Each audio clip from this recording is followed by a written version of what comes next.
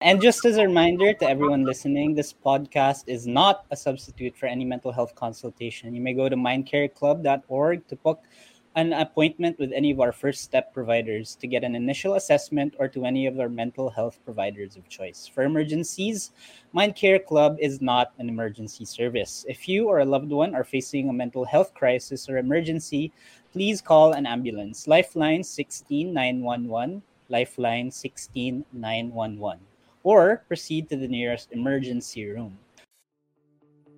Di ba yung malakas humilik, parang truck yung katabi mo pag natutulog, or pag napapansin ng mga kasama mo, di ba nag-outing kayo, huy, nakakatakot ka matulog, para kang truck, or tumitigil ka huminga. No? Yes. Oo, parang truck kang humilik, tumitigil ka huminga, akala ko mamamatay ka na pag natutulog. Ayan. Yeah, welcome back to our podcast. Ses, Hi, kamusta ka Ben? naman? Hi, Kahit kamusta, tayo Ben? lang dalawa ngayon. Oo, we're recording at gabi ngayon, no? So parang medyo, it's been a long day. Nakakaantok na. Diba? Nakakaantok. Oo. Tamang-tama sa topic natin today. Ano That ba ang topic is- natin today? Ano nga ba, Bennett? Ang topic natin ay sleep. Yan. Nako, favorite kong gawin yan. Ako din. Nakakailang hours of sleep ka, Ben? Honestly, ngayon medyo madami. Kasi hindi na ako intern, hindi ako nasa hospital. Oo, parang hawak mo yung oras mo no? Pero babalik din ako sa buhay na gano'n. Babalik ka din sa gano'n? Na-excite ka na ba? Medyo mixed feelings. Pero anyway, sige. So, bakit nga ba important ang sleep? Napaka-important yan, no? Lahat naman ng animals nagsisleep. So, bakit kaya nangyayari yun? So, today, we have our guest, no? Ses, would you like to introduce our guest? Sure. So, ang ating guest for today's episode is a pulmonary and sleep medicine specialist in Makati Medical Center and Asian Hospital and Medical Center. And she was also the past president of the Philippine Society of Sleep Medicine. So, without further ado, let's welcome our guest for today, Dr. Abigail Cruz Zaraspe. Hi, Doc! Hello, Doc! Good evening po. Hi! Hello, good how are evening. you? Okay How are you, naman. Doc? Thank you for having me. Oo. So, kompleto naman ang tulog natin, Doc. Yeah. Kompleto naman. Okay, that's good. Okay, that's good. All right. So our topic today, no, Doc, is about sleep. No, it seems like a very important thing because everybody seems to need it. All sorts of animals need it. Pero what happens ba? Why do we need sleep? So actually, we really need sleep for us to function. So tama, 'di ba? Lahat ng animals need different amounts of sleep. So sleep actually, there's no proven scientific na kung ano talaga siya, puro theories siya. So with decades and decades of research, parang it serves as a housekeeper ng body natin, 'di ba? Doon nagpo-process what happens through the day. It consolidates the memory, 'di ba? Parang if we're studying tas we're not getting enough sleep, yung memory natin nagkakaroon ng memory gap pag nagre-review tayo for an exam. And then hindi tayo natulog. So usually mas mababa yung grades natin versus doon sa nakakuha ng kahit papano na sleep. Kasi it's during sleep na nag-aano yung mga memories natin eh. So, doon siya nagko-consolidate. It has housekeeping function. So, yung mga waste and yung mga toxins sa body, it clears up during sleep. So, it's very important for us to have adequate amounts of sleep. So, Doc, it seems like parang there's something happening in the brain and the body during sleep. General housekeeping for those two parts of the body. Yes. Ano naman po ang relationship ng sleep and mental health? Yun. So actually, 'di ba, that's why we need sleep. It affects almost every part of the body. So, 'di ba, the American College of Cardiology, they added good sleep to be included as a part of a healthy lifestyle. So, it's not just diet, exercise, but sleep. So, meron yan effect cardiovascular. Yun yung mga most common, 'di ba, na nalalaman natin for having the importance of getting enough sleep. It also affects actually our mental status. If we have sleep deprivation, so sleep deprivation yung kulang talaga sa tulog, or putol-putol yung tulog nyo, it affects the mood and judgment. If you lack sleep, so there is increased anxiety level. So mas ka, 'di ba, mas anxious. So it's widely recognized as one of the most important consequences of sleep deprivation. Mapansin nyo din, 'di ba, if you lack sleep, parang medyo sabaw. Sabaw, mas mabilis kayong ma-trigger, 'di ba? Yes. Lutang, mabilis ma-trigger, irritable, mabilis magalit, or wala kang pakialam, 'di ba? Nagagalit na yung colleagues mo, or nagagalit na yung superior mo, I don't care. Okay, bye. Ganon. Kasi you lose empathy actually, 'di ba? As doctors, sometimes, 'di ba, pag kulang na kulang sa tulog, internship, clerkship, residency, 'di ba? Yun talaga yung mga zombie mode eh. 'Di ba? Sometimes kahit parang mamamatay, 'di ba, parang hindi ba mamamatay yung patient, pero you lose empathy. So, isa yan sa effect ng lack of sleep. It also causes yung mga poor judgment. So, when you lack sleep, so it affects the mental status, di ba? Yung mga mood natin, it's affected. We're irritable, we have poor mood, low energy, we have poor judgment. So, we also lack empathy. We show less empathy, di ba? Pag antok na antok ka, wala ka ng pakialam sa nangyayari sa paligid mo. Kasi lutang na di ba? As you said it, medyo lutang na. So, you avoid making big decisions when you lack sleep. So, usually, di ba, yun na yung nagkaka-poor decision making ka pag kulang ka sa tulog. Oo. Di ba, like, as interns or clerks, di ba, minsan parang mali yung nagagawa pag sobrang kulang sa tulog. That's why they did yung protected time para to give the trainees adequate time to rest. Tapos it also predisposes it mimics depression. So yung iba akala mo depressed, so yung pala kulang lang sa tulog. When they get enough sleep, nag-i-improve pati yung mood nila. Yes. So Doc, parang you mentioned po itong mga tao po na nasa hospital or those who are parang exposed in an environment po na talagang hindi talaga sila nakakatulog po talaga ng complete. But there are some people po na talagang even if they're not healthcare workers, parang they would complain of poor quality of sleep or parang lack of sleep, no? Ano po ba yung mga usual causes po na nai-interrupt yung sleep natin or yung circadian rhythm natin? Ang most common is yung it's more common for the shift workers. Diba? Parang kasi parang ginagawa nila gabi yung araw, araw yung gabi, binabaligtad nila yung night and day. So, during that time, instead of sleeping pag-uwi ng umaga sa work, matuturo pa sa anak nila or they do their chores, diba? Pupunta sa bank, mag-grocery, etc. So, yun yung major cause ng sleep disruption in the workforce. So, others naman, yung gadget. So, it's a number one sleep disruptor talaga. So, we always advise na you avoid gadget time a few hours before going to sleep. Pero sometimes, even us guilty din di ba? Nagsi-cellphone pa rin kahit minsan yun ang pampatulog. So, hindi ko din masabihan yung patients kahit sasabihin nila na, Doc, ito yung pampatulog ko. So, yeah, I can relate. Sabihin ko. Pero minimize. So, Doc, it seems like it's not just the amount, it's also the quality of the sleep that you're getting. So, yung quality, it can be disturbed by the gadgets, yung blue light, and then also shift work. Tama po ba? Agree.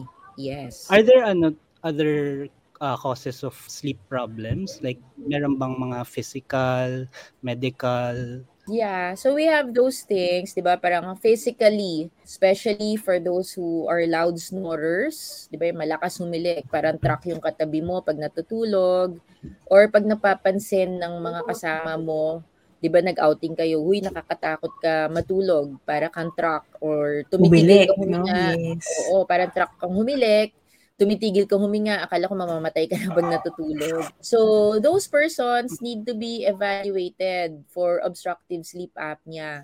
Kasi for that condition, yung sleep mo talaga is disrupted. Kasi parang every few seconds, if you stop breathing or you have pauses during breathing, na-disrupt yung tulog kasi ginigising ka ng katawan mo para para makahinga ka ulit. So, yun. Yeah, others would be like medical problems, yung mga may chronic pain, may masakit kung ano-ano. Or if you're sick, COVID also affects sleep. Isa sa common na nakita ko yan, during COVID, post-COVID, nagkaka-insomnia. So, bukod sa anxiety, di ba? Especially nung first part of the pandemic, sobrang anxious ng mga tao, what will happen to us. Yun, parang pwede din na isa sa major cause yun, medical problem, or yun, physical. Yung ating anatomy could cause other problems like obstructive sleep apnea, which could disrupt sleep. So, yung iba naman, poor sleep hygiene, di ba? Matutulog ng mahaba sa hapon, di na makatulog sa gabi, or yun nga, nagagadgets, or coffee, tapos hindi na makatulog. So, those are the things that can affect sleep. So, Doc, parang ano pala siya, no? Parang napaka-multifactorial niya. Merong outside, so external, yun yung work environment mo, kung saan ka gumagalaw. And then, meron ding internal, ano yung nararamdaman mo, if you're anxious. Meron din naman, ano yung mga nakapalibot sa'yo, like yung gadgets, caffeine. Tapos, exercise also as well, siguro po, no? Kapag nag-exercise po sa gabi po, no? Na tumataas po yung kanilang endorphins po, no? Tama. And then also, Doc, mga sakit din po, no? Buti po na-bring up nyo rin po, Doc. So, the listeners can also be aware, no? Yung paghihilik ay hindi po siya, I mean, normal po na maghilik, pero yung paghihilik po ng malakas, yun po ay dapat nating i-ano po, no? Lalo na yung tumipigil sa paghinga. Oo, no? Parang truck, sabi nga ni Doc. Opo.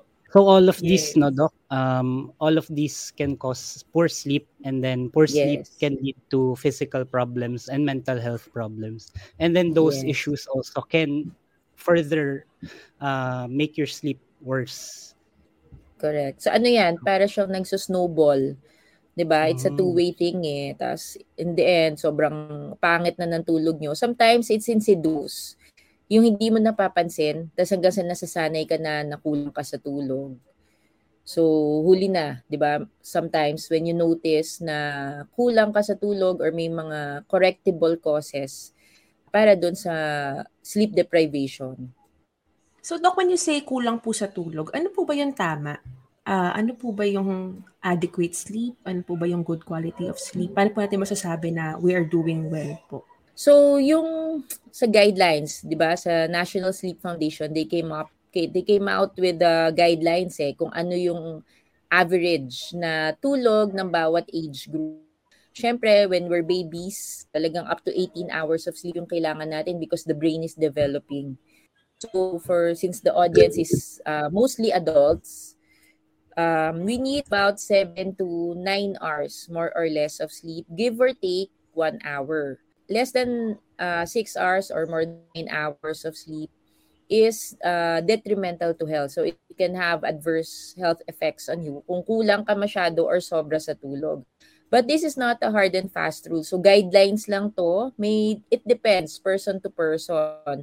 Kasi may mga tinatawag na short sleepers, di ba? Parang 5 oras lang natulog pero sobrang refreshed sila. So it's not just the quantity, the length of sleep, but also the quality.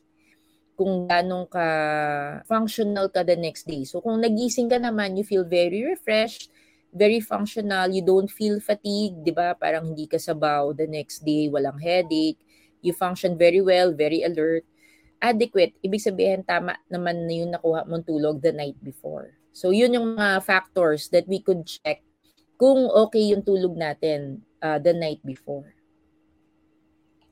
So, Doc, you mentioned sleep hygiene kanina, no? Can you tell us more about that? Sleep hygiene, so these are factors lang to help improve sleep. Kumbaga, disiplina sa pagtulog natin. Unang-una, we avoid stimulants several hours before bedtime. So, ano ba yung stimulants? So, caffeinated food and beverages. So, coffee, yun yung most common. Tea, soda, soft drinks, mga Coke, etc., chocolates. So, those things have caffeine. So, pwede siyang makadisrupt ng tulog natin, especially when taken near bedtime. Tapos, if you're a coffee drinker, so avoid taking more than 3 cups of coffee per day and avoid coffee late in the afternoon or evening. Smoking, syempre as a pulmonary doctor, hindi talaga ko Yes. ina-advise, 'di ba? Yes. I advise against smoking, but that's also a stimulant. So pwedeng makadisrupt sa tulog mo bukod sa it's a carcinogenic. That's why hindi talaga dapat magsisigarilyo.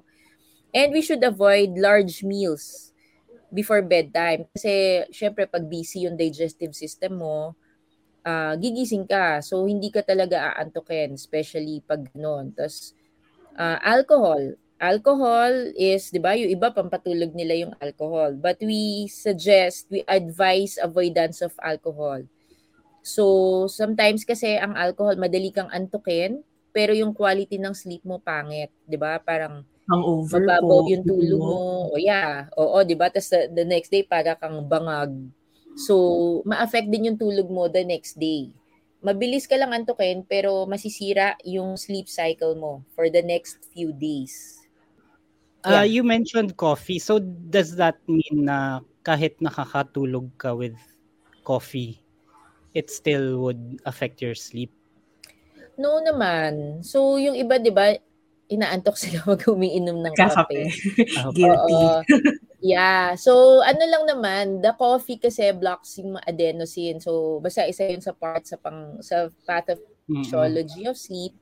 Kung hindi naman affected, sa akin, I don't naman na wag ka nang magkape forever. So, avoid lang near bedtime. So, iba kasi, di ba, parang 9 p.m. na nagkakape pa. Kung hirap kang matulog after taking coffee, so, you take it in the mornings lang. But if it does not disrupt your sleep, di ba, maganda pa rin yung quality ng sleep mo even after taking coffee, okay lang. It's just one of the things that could disrupt the sleep that we could avoid.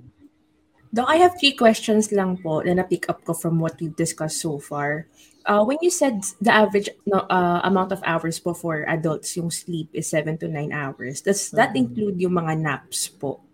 Midday naps or yung nakatulog po, for example, habang nagtatrabaho? Yes. So, kasama na yung sleep mo yan for the whole day. So, Okay po. regarding naps, mas maganda ang nap is about 30 minutes lang or less. Kasi pag okay mahaba po. yung nap mo, 'di ba, or you nap near bedtime, nababawasan yung antok mo eh. Or pag sobra sa 30 minutes yung tulog mo, nagkakaroon ka ng what tinatawag namin na sleep inertia, yung ang hirap ng bumangon the next Okay day. 'Di ba, po. minsan pag from duty tayo, nagnap lang tayo, Pagising mo, gabi na. umaga. Pero Panibagong iba yun araw kasi na. pagod. Opo. Oo, pagod na pagod Yes. tayo doon kasi kaya mo ulit matulog eh, 'di ba? Pag may chance ka matulog, bumabawi ng sleep. But for those who have sleep problems, we advise to limit naps to less than 30 minutes. Kasi para hindi maapektuhan yung sleeping time mo, yung oras ng pagkaantok mo. By doing short naps only. Cat naps, 'di ba? Konti lang. Okay. Para lang ma-refresh ka to get you going throughout the day. Sometimes it's helpful eh, 'di ba? Yung iba after lunch nagsisiesta talaga. Just keep it short para hindi maapektuhan yung tulog mo sa gabi. Tapos po, Doc, yung second question ko is, you mentioned something about smoking po, no? Na parang it also affects the sleep quality. It includes vape din po, no? Para po sa kaalaman ng mga taong nakikinig po. Yes, so that includes vape. Actually, as pulmonary doctors, we advise her patients to avoid smoking and vape, so since both have harmful effects to the body. So same, it also disrupts sleep. And then, Doc, yung isa ko pa pong question, related po doon sa, nabanggit niyo rin po kanina yung sa naps po, no? Okay po ba na we snooze our alarms po? Or mag-a-alarm, tapos nakakatulog po, Ayan, tapos nangyayari tulog sa na naman akin yung yan. alarm. Kasi guilty po sa akin. Tuwing umaga po, ganyan ako eh. Yung alarm ko, 7:31, 7:34, mga ganun.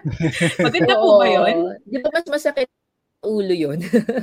Actually, Mag-snooze Doc. ka siguro 15 minutes. Wag yung every 5 minutes. Kasi parang makakatulog ka ulit, gigising ka ulit, tapos matutulog. Di ba? Dahil may sleep inertia ka pa, hindi ka pa makagising. Para kang, yung parang pinapasakit mo lang yung ulo mo pag very short yung snooze time mo. So, kung mag-snooze ka siguro mga 15 minutes para mabigyan mo pa ng konting extension. Or tumayo ka na talaga pagka-alarm ng phone mo. Kasi yun nga eh, parang mas tatama din kang tumayo. Di ba? Opo. Ang maiinis sa'yo yung mga kasama mo. Yung mga kasama po yung nagising, pero yung tao Yes. hindi. Correct. Yes. So Doc, you mentioned sleep quality, no, in terms of yung lalo na yung mga shift worker and also mga medical worker. What would you advise for example for shift workers sa BPO or sa mga doctors na 36 plus hours yung shift? Oo. Well, for them, yun nga, sa doctors kasi, yun nga 'di ba 36 hours of shift. Pagkatapos ng duty, you try to get enough rest. So, not all naman will have sleep problems during shifting schedules, 'di ba? Para iba, okay lang. Kahit mag-duty ka ng 36 hours, tas yung pagbalik mo, okay ka ulit. Yung iba, hirap na hirap pag nagulo yung tulog nila. Yun yung problem natin. So, just maintain a regular sleeping time. Try to prioritize getting enough sleep. So, kasi di ba iba, lalabas muna, gigimik, or mag-Facebook, di ba? May naubos yung oras mo scrolling eh. Di ba? Try to prioritize sleep. So, for shift workers, yung talagang regular na gabi talaga sila pumapasok at umaga natutulog, I advise them to adjust yung mga labas nila in the afternoon already. So, try to get enough sleep in the morning pag uwi nila. So, pag weekends, i-regulate din nila. So, plus minus lang a few hours doon sa usual sleep time nila pag shift work sila, di ba? Kunyari, 2 p.m. sila natutulog pag uwi. More or less, pag weekend, 2 p.m. sila gigising. So, more or less, 2 p.m. plus minus 1 to 2 hours sila magigising din kahit vacation days nila or weekends para hindi din nahihirapan yung katawan na mag-adjust. Ang nangyayari kasi, 'di ba, para bumabawi tayo ng tulog, pag weekends, regular hours, wala silang pasok. So yung gabi, natutulog sila sa gabi, tapos sa umaga gigising sila. Ang problem nun pagdating ng Monday or Tuesday, may araw sila na halos hindi sila natulog kasi dire-diretso na sila. Kasi mag-a-adjust na naman yung katawan nila pag ganun. So, try to maintain yung bedtimes na similar. So, wag masyadong malayo yung bedtimes at wake-up times para hindi din nahihilo yung katawan natin to adjust. So even on weekends and vacations, it's advisable na regular pa rin yung the hour that we fall asleep and the hours that we wake up. Yes. May tanong pala ako, Doc. These are tips na mga behavioral things na pwede natin gawin. How about medications or over-the-counter things? Do you ever advise or prescribe these medications? Usually, hindi kami nagbibigay ng medications to help you sleep. Kung una pa lang, kasi ang first step talaga namin to improve sleep is yung behavioral, di ba? Behavioral therapy para hindi na kailangan ng mga pangpatulog. Ang madalas na tinitake ng mga tao to help sleep is mga antihistamine, di ba? Yung mga diphenhydramine, yung mga nakakaantok na medicine. Though it helps you sleep for a few days, di ba? Parang kaya lang pag lagi mo siyang iniinom, nawawala yung nakakaantok ng effect niya. Tapos sometimes, di ba, parang lutang ka the next day or bangag the next day because of the effect of the antihistamine.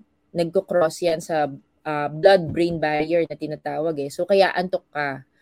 Ang isang pang iniinom ng mga tao to help them sleep is melatonin. Mm-hmm. So, melatonin, hindi talaga siya hypnotic or pangpatulog. So, ginagamit namin yan pang-adjust ng circadian rhythm, pang jet lag, disorder, sa mga shift workers. Doon namin binibigay. Kasi, di ba, ang expectation ng mga tao pag uminom ng melatonin, tulog agad sila. So, hindi kasi yun yung mode of action niya. So, inaayos lang niya yung time of sleep mo, yung antok mo, parang ina-adjust niya. So, hindi talaga siya yung mag-off ka pag ininom mo siya. Yung other medicines to help sleep, yan yung mga restricted medications, yung mga kailangan ng special license. So, we need to consult the doctors when you think you need to take that.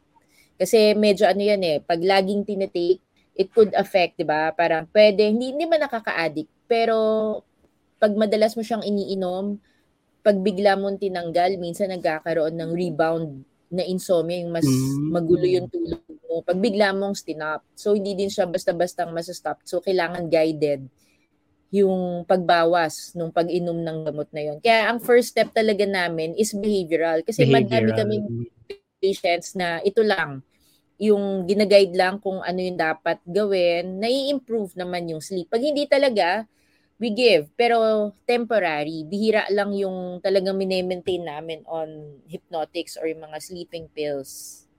Final question.